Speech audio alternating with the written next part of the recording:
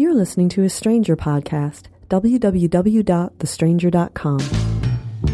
If you're stuck in a relationship quandary, or if you're looking for sexual harmony, well, there's nothing you can't ask on the Savage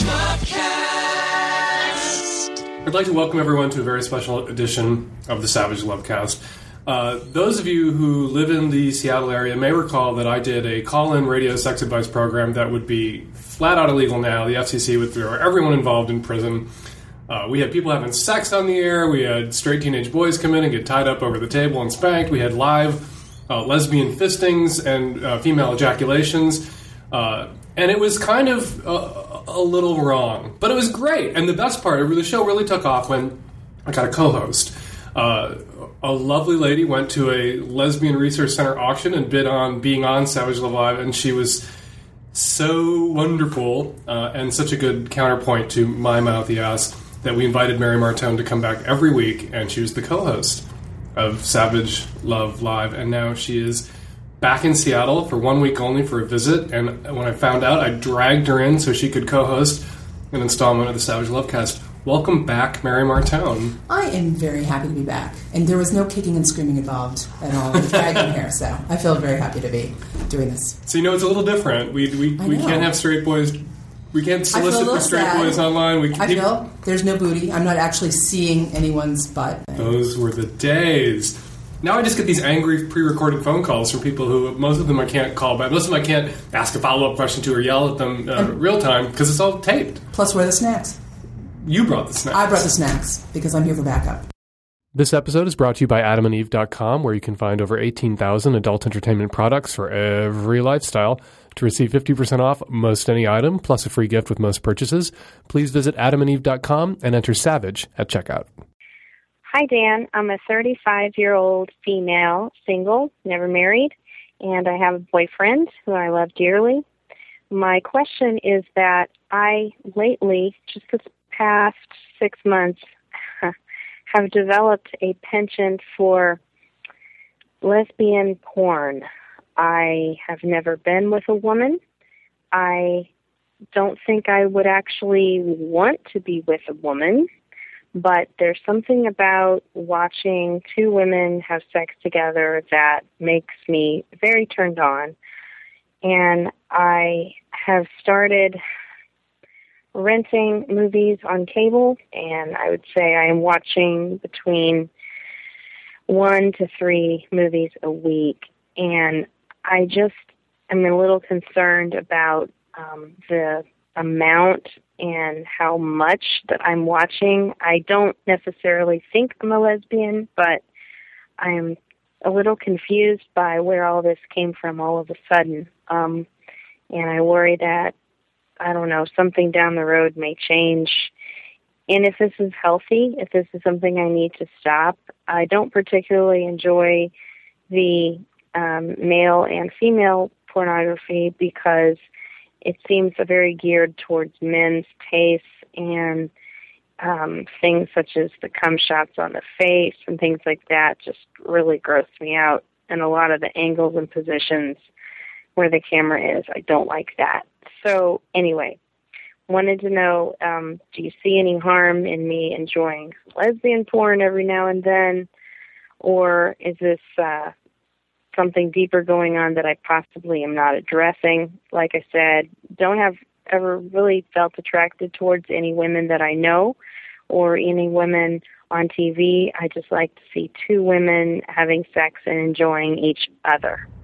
Okay, first things first. This woman says she's joined some DVD club, like Wetflix, not Netflix, where she's getting 1 to 3 lesbian porno films a week. Is there that much lesbian pornography out there? I thought there was a dearth of lesbian pornography. Well, I don't think she's probably talking about made by women for women pornography. I'm thinking that it's lesbian pornography like two girls having sex pornography, of which there's a great body of work, but if you will. That stuff, however, is produced for the heterosexual male. Well, right, market. which I thought was kind of funny when she said that she thought that she found the boy-girl pornography sort of alienated because of its male spin. I thought, and you and I both thought, as opposed to lesbian pornography, which is largely produced for men. So and often by men. For men, which I think is beautiful, and we should be really sensitive to the beauty of that. A little backstory for people who may not have been in Seattle in 1997 when we were doing the radio show. You are a lesbian. I am. I'm a gay lady. I like to call myself a gay woman. Actually, I don't like to call myself that at all. But yes, technically I am. If you were to call yourself a gay woman, how would you spell woman? Oh, totally with an A, because some of my best friends are men. I like to keep it in the word. Okay. Anyway, so, anywho. Is she standing at a precipice? Is she dragging herself irrevocably toward the cliff? Is she going to go over the side and wake up in the morning a dyke at 35? Up with her face in someone's crotch accidentally? Yeah. Feel like, oh, I tripped. Flossing with somebody's clitoris. Like this so crazy. Well, first of all, I'm thinking that the kind of pornography you watch doesn't necessarily have anything to do with who you want to have sex with. Particularly for women. Ding, ding, ding, yes. Because there's studies that show that heterosexual women turned on by images of birds doing it, bees doing it, girls doing it, guys doing it, girls and guys doing it, as opposed to guys who are turned on usually only by porn that caters to their express preference. Specifically what they want. Right. Right. But women are turned on, if you could make a film of a couple of rocks doing it, you could show it to the ladies and it would turn them on. Or, perhaps those pictures of the trees that look like they have walls in them. Yeah. A lot of those postcards selling very hot. But, so anyway, I don't think that watching pornography of two women having sex does not mean that you actually want to do that. Just, but I also think if all of a sudden you're really interested in something that's different, it's not like, I was always kind of interested, but now suddenly I have a credit card and I can get it, or now suddenly I found out that there's a service and I have access to it. But why is something kind of coming up that's really different all of a sudden? How long? The things I'm not hearing, I've never wanted to be a lesbian. I don't think I'm a lesbian. What I'm not hearing is how long, you love your boyfriend very much, you're 35, you've never been married. How long have you been with your boyfriend whom you love very much? Have you been with him for 15 years? And you know what else she didn't say? She didn't say, I don't want to eat pussy. Well, that's She said, I don't want to lesbian identify. I don't want to have to, confront leaving my boyfriend. I don't want to come out if I'm a lesbian. But there's something to this. There's something sort of... Yes. A muff dive de pont is not a lesbian make. And thank God for that, because I dove. You could be a big lesbian. And we don't want you, Dan. I mean, I would get drummed up with lesbianism so much fast. We're so angry. We're angry people. And we just wouldn't have it. So, she didn't say, I wouldn't like to have sex with a woman. And so I feel like there are a lot of pieces of missing information. The missing information would problem or no problem, her lesbian porn consumption. No problem. But she might be a dyke. But we all might be dykes. I don't think she might be a lesbian. I think she might want to have sex with a woman, or I think that just might make her It's too bad she's in a relationship with a heterosexual man, because you know how they hate that. Well, they just hate the idea of another woman being there. Ew, gross. Not natural. Hi, Dan Savage. My name is Maggie, and I'm a 22-year-old straight female. I've been in a relationship with a wonderful man for a little over 6 months, and he rocks my world, and so does our sex. I'm calling because I have some questions about my vibrator. I've never had an orgasm without it. I didn't fully explore my sexuality until I had a vibrator. Sometimes I'm not okay with that, but most of the time I am. And sometimes he's not okay with that, but most of the time he's pretending to be okay with it so that I can get my cookies too. The other night, we romped around for about 2 hours. He went down on me, he touched my clit at the appropriate time, and he suggested new positions, all for the sake of me having an orgasm. It was very passionate make-up sex, and it all felt so good, but it didn't push me over the edge. My question is, can I have an orgasm without a vibrator? And if so, how? My history shows that it's not possible, but I want to hear what you have to say. My real concern is to know how common it is for a woman to need a vibrator. After taking an unofficial poll of my friends, I think it's fairly common. And also, what can I do to help the both of us be okay with this? I really don't want him to feel like he's inadequate in any way or that he doesn't turn me on, because he does. And I find myself daydreaming about having sex with him more so than I'd like to admit. I talked to him about it yesterday, and he doesn't like that we have to pause, get the vibrator, and then slow down. We gotta pee. Blah blah blah. Enough with she won't pause. She doesn't want to have to pause during sex to get out the vibrator. But clearly she also won't pause during a conversation to get an answer to a question. So I'm seeing a theme. Some people with this program, because it's not live and on the air, they will write their questions out and then read it, declaim them. I felt declaimed upon. I did. Yes. And now I feel like I need a But also, I felt like I had a lot of feelings as I was hearing her. I know, you were making a lot of lesbian faces. I was making a lot of faces. Well, first of all, this was not a lesbian face, but just a face on a lesbian. But I heard her actually say something about, I felt like there was an issue with the fact that they weren't having a simultaneous orgasm. Which is bullshit. Which, people need to let go. is the myth of the universe. I mean, okay, it happens, but please don't be shooting for that, so to speak, as your major goal, because Because it'll happen rarely. Rarely. And if that's your definition of a successful sexual encounter, most of your sexual encounters, the vast overwhelming majority, are going to fall short. Exactly. Usually one person gets off, the other person gets off. You kind of like trade. Now, she seems to think also that every time they mess around, they both have to have orgasms, so that she has to carry this vibrator everywhere she goes. But her ultimate question, and you don't, like, sometimes you can just give it up. Right. And I say that as a guy who sometimes just gives it up. Like, everybody doesn't have to come each time for it to have been a very mutually satisfying, mutually respectful, everybody's in the pool sex act, right? How does she communicate to her boyfriend that she's one of those ladies that requires the buzz? Well, okay, there are different parts of this, though. How do you let the boyfriend not feel inadequate by the fact that that's where she is now? And she's also saying, what I'm hearing is a little insecurity or a little feeling like... I heard that mid-call, but by the end of the call, she's like, how can I just tell my boyfriend to get the fuck over it? Dude, this is what it is. Right. Tough rocks. Right. But what I'm also thinking is, I'm sure that in her life, that she can have an orgasm without a vibrator. I think that there are other things... if that's what you're used to, it's easier. So, and some people have a really hard time coming in, so then a vibrator is a good thing. But, you know, it may just take you a much longer time. It may take you reading 3 porn magazines. It may take you watching a lot of smut so that you are, like, ready to go. Crying. It might just take you a lot longer than it takes for him to get ramped up. But then there are some women out there who require that kind of superhuman, intense, focused stimulation. Which is fine. And that's not a compromise. It's not an inadequacy on his part or your part. It's just the way your bits work. Right. Totally. And that's all you got to say to him is like, you want to get me off? This is how it works. And as far as I can here's tell... a vibrator. It's in your hand. You're doing it. You are perfectly adequate. And here's me having sex with you. As far as I'm telling, here you are. I'm having sex with you. It doesn't matter if there's a vibrator here, too. And there are also other vibrator options. You get vibrating cock rings that he can wear around his dick that'll land on your clit when he's grinding his dick into your twat if you're having that overrated vaginal intercourse stuff. Right. And also, there's this whole kind of, like, fear of interruption. I mean, well, that's why you should have a holster. So you're just ready to go. But I mean, you can have something with a battery sitting like right there, and so you can just. If you're heading towards sex, and you pretty much know, you should have a couple. But it's not a fucking floor. It's not a floor routine at the Olympics. Like all these people who seem to think that if you take a pause during sex to rip open a condom packet or to pull open the drawer and get the you'll be marked out. For you. Oh, lost 3 points from the East Germans for that one. Sorry, ribbon dancer. That wasn't good. And that's not true. You can pause, you can interrupt, you can take a moment, you can take a breath, take a lap, you can grab the vibrator, grab the condoms. Put the extra Where do people get the idea? You know where people get the idea that you're not allowed to take a pause during sex or while you're reading a letter to the Savage Lovecast? And porn. Movies. And porn, where nobody is seen putting on a condom, retrieving a fetish item, getting the vibrator out. Things just magically appear where you need them and when you need them.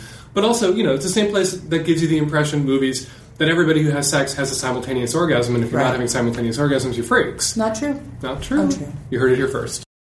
This episode is brought to you by AdamandEve.com, where you can find over 18,000 adult entertainment products for every lifestyle, including a great selection of toys, lingerie, and movies. 10 million customers love the quality, the fast and discreet shipping, and the 100% satisfaction guarantee. Visit AdamandEve.com today and receive 50% off most any item of your choice, plus a free gift with a purchase of $17 or more. That's AdamandEve.com and enter SAVAGE at checkout. Hi, Dan. I'm a 17-year-old straight girl, and I was wondering what advice you could give to a friend of mine. He's a 17-year-old boy who came out very recently. His father has been nothing short of an asshole, going so far as to disown him via email.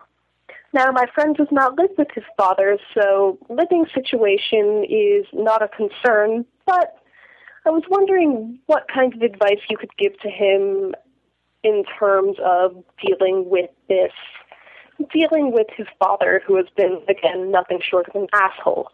Thank you so much. Love your show. All right, disowned by dad via email after coming out. Sad. Okay, sad, plus this is clearly a new age, where people break up with each other online and by texting, and a dad will disown his son on email. At least with email, he can save it forever. He could even print it out, but he can save a digital copy of it forever. It's harder to do that with texts. And then one day when his dad apologizes to him, he can literally take the email, the printout, crumple it into a ball, and make his father eat it. That's true. Stuff it down his fucking throat. But advice for the kid. Like, what do you do when your dad's a douchebag when you come out? Luckily, he doesn't live with his father. That's a huge fortune. So it sounds like he's not hurting for a place to live and maybe a parent or a family member to support him where he is. So that's good. What do? You just how do you deal with that dad? You don't deal with that dad. I was just going to say you take space from that dad and you let that dad have his feelings, because the crazy person and the damage here is not with that kid, is with dad. And dad's having some problems. And the 17-year-old kid needs to remind himself that dad, like so many dads before him whose kids have come out, frequently, have been in situations where parents say hurtful, hateful things that they come to regret and they come around. Mm-hmm. So let's not rule the dad out forever because he's throwing this little fit. He's having his tantrum. Right. His coming out tantrum. He's being the 5-year-old. Mm-hmm. And he may come around. The kid should send his dad some books, say, read these, and if you want me in your life, we should talk, and if you don't want me in your life, you're lost. Exactly. I think it's take the high road, say you're lost, as long as you're physically safe. Give dad everything he needs and take the space and keep yourself open to the opportunity. And don't run out there and make porn or do math to punish your daddy. Oh, God. Don't do that. No, don't do that. Don't do that. Really take the high road and also fill your life with other people who are smart, kind, interesting grown-ups who have all different kinds of lives, so that you can see what kind of smart, kind, interesting grown-up you can be. And and not be a dick like your dad is being right now. And the caller didn't say it, but I'm going to read into this. The absence of any complaints about mom must mean that mom's being good. Cool. So, right, that's something. And I can tell you, just in case your friend is listening to the podcast, the answer that I came out to my parents, and it took... I mean, they were kind, and I was old enough that I wasn't worried about where I was living. But it took them a really long time for us to be at true peace with who I am. And so when people say, I'm having a hard time today, I think, it really took about 10 years until there was some line of peace. And now that it's about 20 years after coming out, that they're sort of truly joyous about who I am. So, I mean, time, as long as you're safe, it may just take time. And that's sad and hard, but it'll happen. Hi, I'm calling. I was just listening to episode 93, and they were talking about body hair. And I have shaved since I was 16, at least not regularly. I kind of am morally opposed to it. I think it makes you look like a little girl. And I've never wanted to do it, but I find myself in a career that I'm in rural areas now instead of, nice liberal cities. And it bothers everyone. And for the most part, I'm not trying to turn on everyone, but I've been single for quite a while now, and I'm wondering, should I just buck up and join in the game, or should I stick to my integrity and stay single? It seems to me we have to take this question in two directions, because she says... Apparently her body hair that she isn't removing is perceptible by everyone, which leads me to hope that we're not talking about pubes. That whatever her career is in this rural area, it doesn't involve... She's not a Britney Spears impersonator or something. Right. And, I mean, because that would be a pretty severe bikini situation if, say, you were at work and your pubic hair was obvious. Okay, so let's say she's somewhere where everyone shaves... All the ladies shave their legs and their pits, and her integrity means... That she does not do so. She does not do so. So in that case, which has nothing to do with getting dates... then I would say it's all about the not wearing sleeveless shirts and wearing tights if you wish. Because then you can keep your wool and keep it covered, and who cares? But then when she brings these boys home who've been acculturated, is that a word? In an area where all the ladies are leukemia from the neck down... And did I know this about rural areas? No, I feel like I'm learning. We're all learning here. But so apparently... And so she's saying shave it, and I'm assuming... But she's caught between the twin pinchers actions of her hairy integrity, which means I'm going to have hairy pubes, hairy legs, hairy pits, and her desire to no longer be single, to get some fucking dates, to get stick some around. action. Yeah. So what should she do? When your integrity is in conflict with your desire, do you conform to the prevailing taste in whatever area you're in, or... Well, this makes me think do you stick with your integrity and remain single? This makes me spin off into your whole drinking is a good thing kind of situation, where it's okay to be a little bit drunk because then you might actually let yourself do something that would be an okay thing for you to do. So every once in a while she get drunk and shave her whole body? Well, no, what I was going to say was that in that case, maybe it's okay to shave a little, lure him in, and then see if he's a keeper. If he's a keeper, then you can be like, dude, I'd like to let my hair grow out, And then if he's a dog about it, then you can have your own conversation. But if you never get him there, you never get to have the hair conversation. Now let's talk about, if she just means pubes. Because there's something about when she said it, you look like a little girl.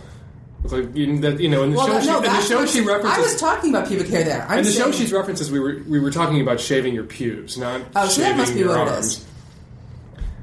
Well, So does it play? Is it a pedo culture thing that so many men now demand these hairless vaginas? You are the Lorax. You speak for the men. I indeed, right?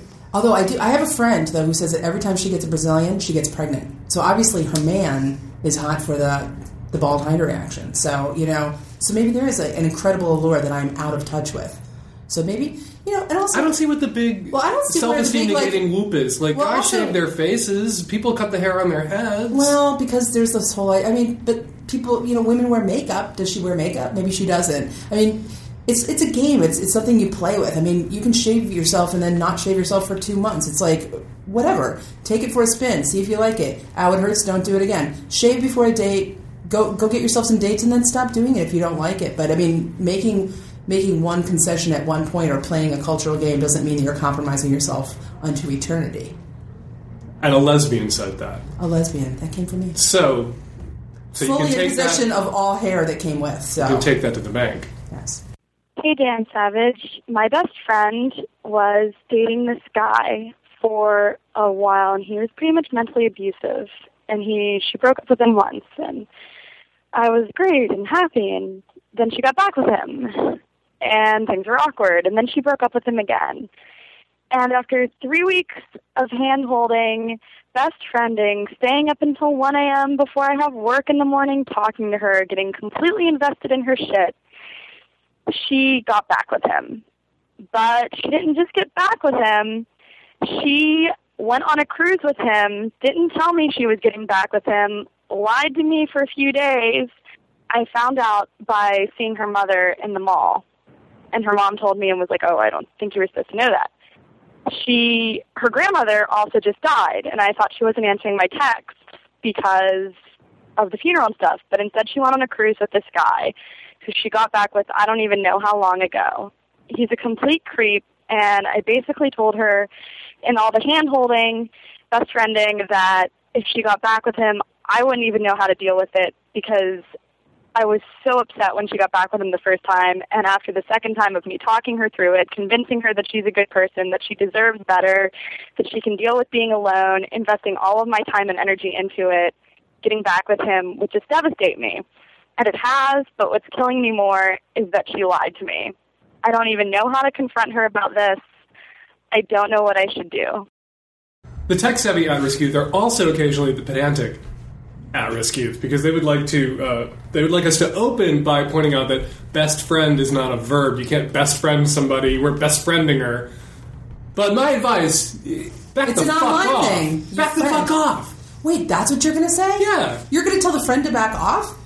Yeah, this isn't her fucking business. Okay, this is what I would be saying, is that she should back off, but for a different reason, which is her friend is in a crappy relationship that she's getting jerked into and out of, and she's making that choice, and the last conversation that needs to happen right now is friend needs to say, we had this conversation. I think he's disrespectful, possibly abusive to you. I will always be here if you call me up and tell me you need help, but I can't be your friend while you're with him. That's it. I told you that, and anything beyond that is basically facilitating and being codependent, facilitating a relationship. And I would say that, it's not just the boyfriend in this situation who's mentally abusive. Your friend is kind of mentally abusing and using you. Well, your friend is the friend is choosing the boy over her. Yeah, but dragging her out of the drama and putting all this responsibility on her friend for holding her hands and talking her in and out of it and then hiding from her. We don't know if this boy is actually mentally abusive. She didn't characterize what the abuse was. Maybe he's just an asshole. But it's possible that the girlfriend's an asshole too, and they're one of those couples who are young and going to the mall, and where they want to involve all of their friends in the grand romantic drama that is their lives. Disengagement is my suggestion. And that's what I meant by back off. Oh, okay. Walk away. Absolutely.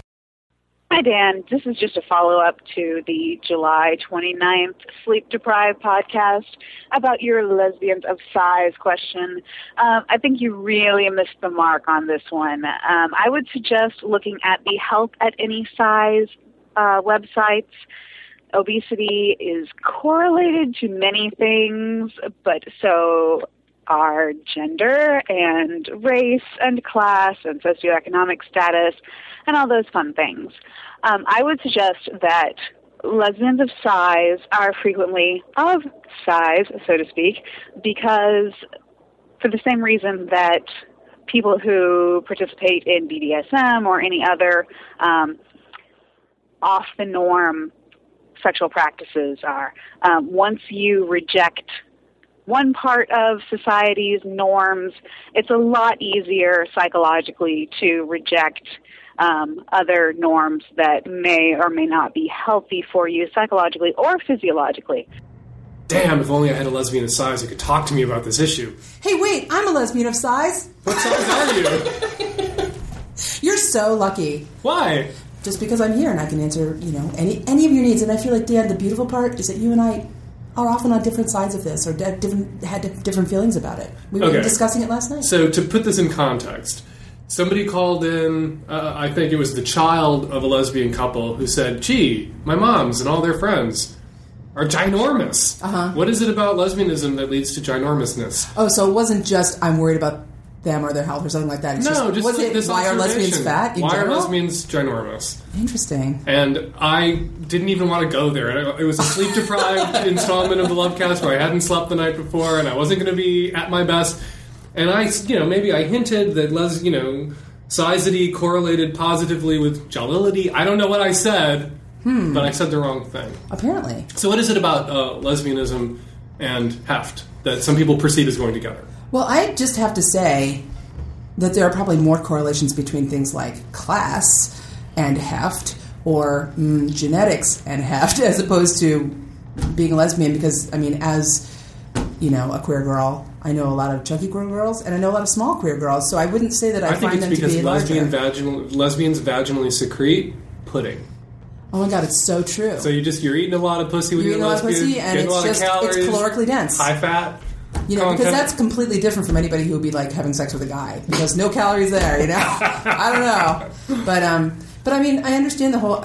There are two things happening. It's why are lesbians fat? And my answer would be some lesbians are fat and some lesbians aren't fat. So I don't know what that's about, but I do agree. But this girl is saying that there's something to that. That if you're going to walk away from society's norms, like women should be with men, then there's other norms you're going to walk away from, like the norm of skinniness, which is not a norm. Most people are not skinny. It's not a norm, but it's considered it's a norm for that to be the ideal, and people think it's the norm. People think they're all supposed to be a size 4.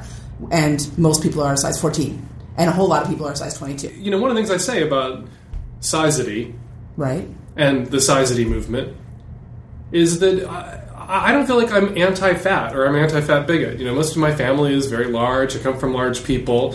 I go to some effort to not get large myself, which is my natural sort of genetic... I get it that there's a genetics play a role because I look at my family and I look at my own propensity toward sizeity, and I have to be kind of on my guard against it because I don't want to be big because I'm not comfortable being myself. Now, I also think it gives you personally anxiety.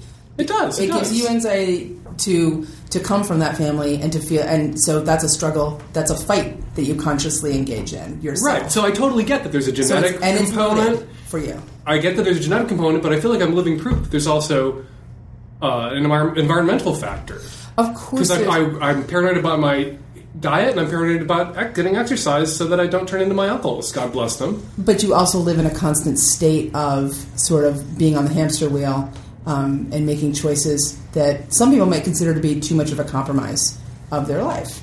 Maybe. But how is that anti-fat bigotry for me to say? That is not anti-fat bigotry, but for you to say... Because I just think I should be able to say, you know what? There's a correlation between what you put in your mouth, how often you get off your ass and move, and the size of your ass. There is absolutely a correlation between those three things, but people... And I don't say those things and say that if everybody did A and B, that everyone would be a size 2. I don't believe that. Well, that's the thing, is that people take that statement, they say there's a correlation between in and out, and the thing is that it's not a mathematical correlation. It's not that if you put this many calories in and put this many out, that we can all magically be a certain size. Yeah, we're not going to be Anna Wintour, and it's not what I'm saying. And that's not true. And also, what's also not true is that we don't all have to be that magic size. We don't all have to be small. And that's what this woman's talking about, the health at any size movement. And it is true that people can be healthy or healthier at any size by moving their bodies. And also, if you spend less energy trying to get down to somewhere that you can't be, you can be spending more energy shopping.